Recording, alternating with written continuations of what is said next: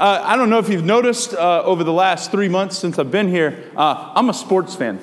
It seems like every week I got another sport, an analogy, or I'm like Sports Center when we start Mass that I give an update on pretty much any game that's going on. I've always been attracted to sports. I've always enjoyed sports.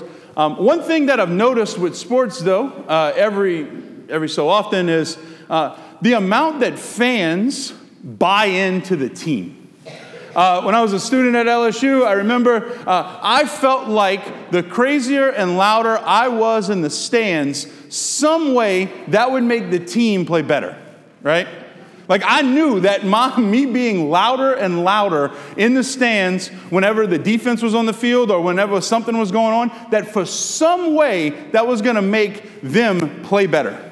And we had a better chance of winning, right? I was invested in them doing well. If you're wondering what that looks like, just watch at 7:20 tonight when the Saints are playing the Cowboys, and you're going to see a whole stadium full of people that believe that if I'm louder, we're going to beat the Cowboys who haven't played anybody yet, right? There's an excitement around being a fan and being at a game and being loud because I buy into my team.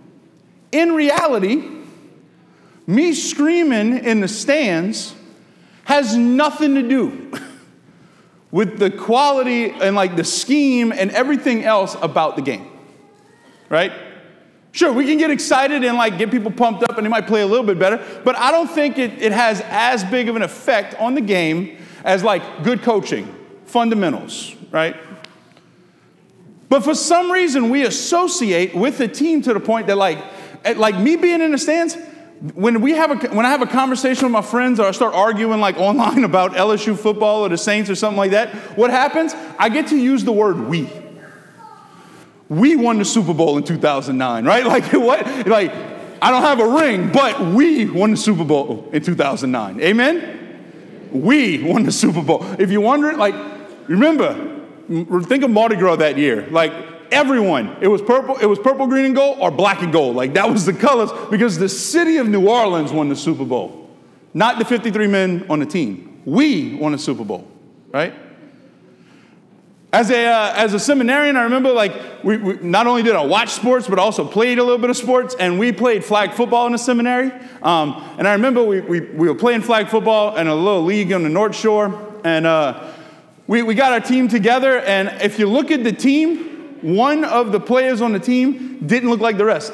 Everybody on the team played soccer, ran cross country. They were all fit. They were all athletic. And then you had me, who's not those things. I played sports. I played baseball because you sit down half the game and you get to eat the whole game, right? Sunflower seeds and sitting. It was awesome. I remember sitting there and thinking we were pretty good. But I remember taking credit for everything the team did, even though I was the fat kid at the end of the bench, right? I remember taking credit, though, and associating with the team and saying, we did this. Even though my contribution might not have been the biggest on the team, right? Now, why do I bring these up? I think today we have this same kind of, we want to bask in the glory of the team sometimes, even though we may not do our part. The church, right?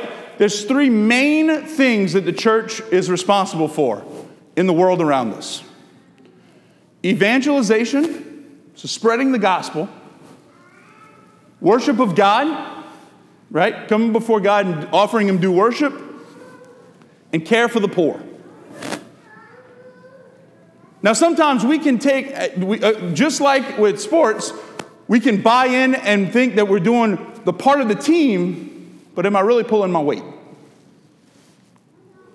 Evangelization, for example. The church was founded through evangelization. 12 men, 12 people that were chosen by Jesus Christ Himself, empowered by the Holy Spirit, were sent out to the corners of the world and built small communities that turn into bigger communities that turn into bigger communities, and now is the billions of Catholics that we have in the world today. It's evangelization. But that's the team. When was the last time, and I asked this to myself, like when was the last time that I shared the name of Jesus and walked with somebody through their stuff?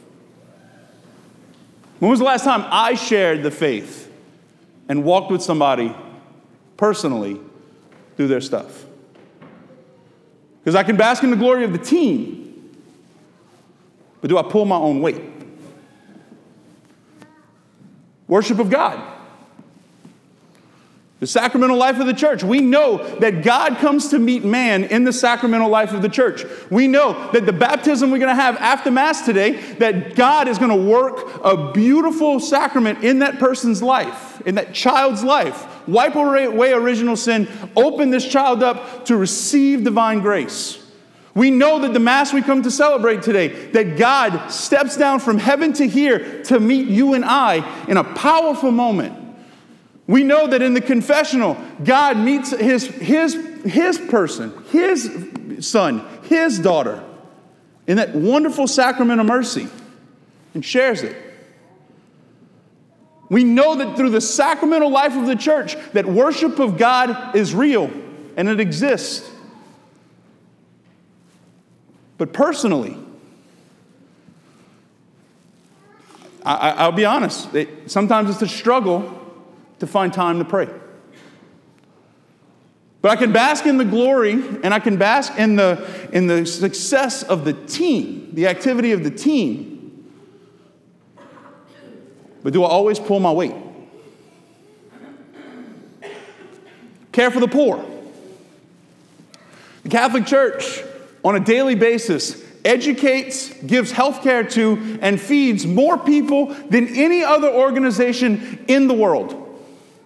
Catholic Church is responsible for health care, feeding, and educating more people in the world than any other organization. But that's the honor of the team. When's the last time I made myself uncomfortable to help another? Sometimes we can take a little bit too much glory in the success of the team and not pay attention to how much of my own weight am I pulling. Today's gospel, I think one of the things that's uncomfortable about today's gospel, one of the things that sometimes is uncomfortable about this gospel of the rich man and Lazarus, is that quite honestly, we are afraid to be the rich man. We are afraid that at the end of our life, when we die, that when it's time for us to come face to face with God, come face to face with our Maker, that we're going to be told, go to the torment of the flames and not to the bosom of Abraham.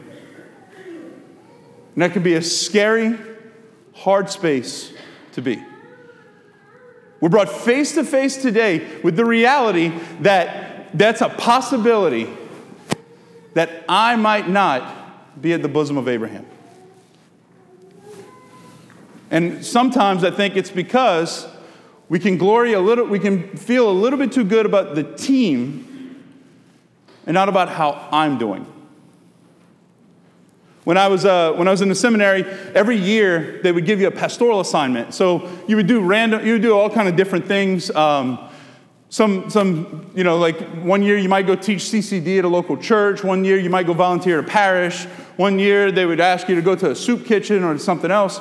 1 year I remember I was asked that I would be part of a social outreach program down in the French Quarter of New Orleans. So I was, okay, great. Now, the idea was that we would go and we would help out the homeless people in the French Quarter. Now, I remember as a kid, as a younger person, going and spending a day with my family in the French Quarter and thinking, man, there ain't that many homeless people. We would go to Café Du Monde, and we would go to the cathedral. We'd walk around Jackson Square, be on the Riverwalk a little bit. And I remember thinking, there ain't that many homeless people. It ain't that big of a deal. Until I went into the program and we were intentional about looking for the people who needed help. We were very intentional about, as we were walking on the street, paying attention to those who actually needed help. Well, all of a sudden, the person that was sitting there with the little cardboard sign looked a little bit less like the fire hydrant and looked a little bit more like a person. The person who was sitting there with a dog and a little styrofoam cup that said, "Help, please," looked a little bit less like the garbage bag behind the restaurant and a little bit more like a person. And I remember all of a sudden, it was like scales fell from my eyes, that there was a lot of homeless people. There was a lot of people that were in need. There were a lot of people that we were able to help. And we did our different work. The reality is, though, I think for us, sometimes we miss the homeless person. Sometimes we miss the person that's in need because we're either too busy to notice or we're too unaware to really care. We're either too busy to notice or we're too unaware to care. Today in our gospel, this rich man, it doesn't say that this rich man was evil. It doesn't say that this rich man was bad. It doesn't say that this rich man was dishonest or uncharitable or anything like that. The rich man was just rich. He wore the finest robes. He wore the finest clothing. In our world, he wore an Armani suit. He ate sumptuously each day. He ate a really good meal each day. He ate well. He ate at the finest restaurants in our day. And it wasn't that he would ignore or was mean to Lazarus. I honestly believe that this man probably was just a little bit too busy to notice, or he was too unaware to really care. In our life, do we fall into those categories? In our life, when it comes to reaching out to the poor, to the downtrodden, to those who need us the most, are we too busy to notice? Or are we too unaware to care? The reality is that today we have more devices that are supposed to save time, more things that are supposed to save time, and it seems like every day we got less and less time to do the things we need to do. The reality is that today all of us are living at a clip that's a little bit inhuman. We're living at a pace that's a little bit too fast. We're trying to do almost too much. How often in our life do we hit the pause button and pay attention to the people around us? Because it's really easy to pass by the bum on the street. It's really easy to pass by the homeless person, the little cup, the little sign, whatever. It's really easy to fly past them when we're busy. How often do we let our life be interrupted by someone who needs our help?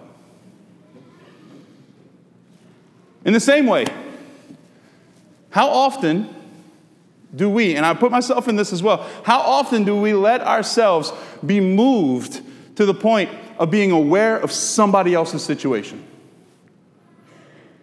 How often does our heart break for another person? How often do we pay attention to another person's situation to the point that my heart breaks that I might actually shed a tear for them? Or are we too unaware to really care? See, I don't believe that the rich man was an evil guy. I don't think that he was trying to be dishonest or disloyal or hold anybody down, push anybody away. I really think he was a victim of circumstance. That his priorities might have been off just a little bit, that he was probably a little bit too busy to really notice, or too unaware to care. For us, just like the rich man, I don't think, if you really want to know, I don't think we have to go very, very far to find someone who needs us. I don't think we have to go far at all to find someone who needs us generally. Rich man had to open his door, and every day he would see Lazarus. And if he wasn't too busy to notice or too unaware to care, he could have helped Lazarus with what he needed. I got a feeling that most of us, we don't have to go very far to see that opportunity, to find that opportunity, to seek it out, to actually engage in it. I got a feeling that most of us, probably under our own roof, have somebody that needs us. Has somebody who's struggling, has somebody who's hurting. And if it's not under your roof, it's probably in your family or a neighbor. Are we too busy to notice, or are we too unaware to care? The other thing I think is the cure in a lot of ways to this problem. I know we're talking about a rich man and a poor man, and a lot of times that can mean money. But one commodity that I think in our world today that's more valuable than money, I've already touched on, is our time. We all have the same amount of it, but how do we utilize it? Where do we invest it? I think where we invest our time says more to us about who we are and what we honor more than anything. How much time do we give to those around us that need us? How much time do we give to those around us that need someone just to be with them? Just to listen to them? Just to help them? Are we taking credit for the team and not investing in it in ourselves? Are we taking personal responsibility for exactly how we reach out to those who need us? Or are we expecting someone else to do it? Today's gospel is all about generosity. This Sunday is all about generosity. It's all about giving. What can I give to those who need me? And the biggest thing to get out of the way is that if I'm going to give, if I'm going to have a generous heart, I can't be too busy to notice or too unaware to care. God continues to be generous with each of us, with His mercy, with His love, with Himself. May we mirror that to the rest of the world. May we as Christians not take credit for the activity of the church. May we not take credit for the team. May we be personally responsible and be generous to the point that we're not too busy to notice or too unaware to care. Amen.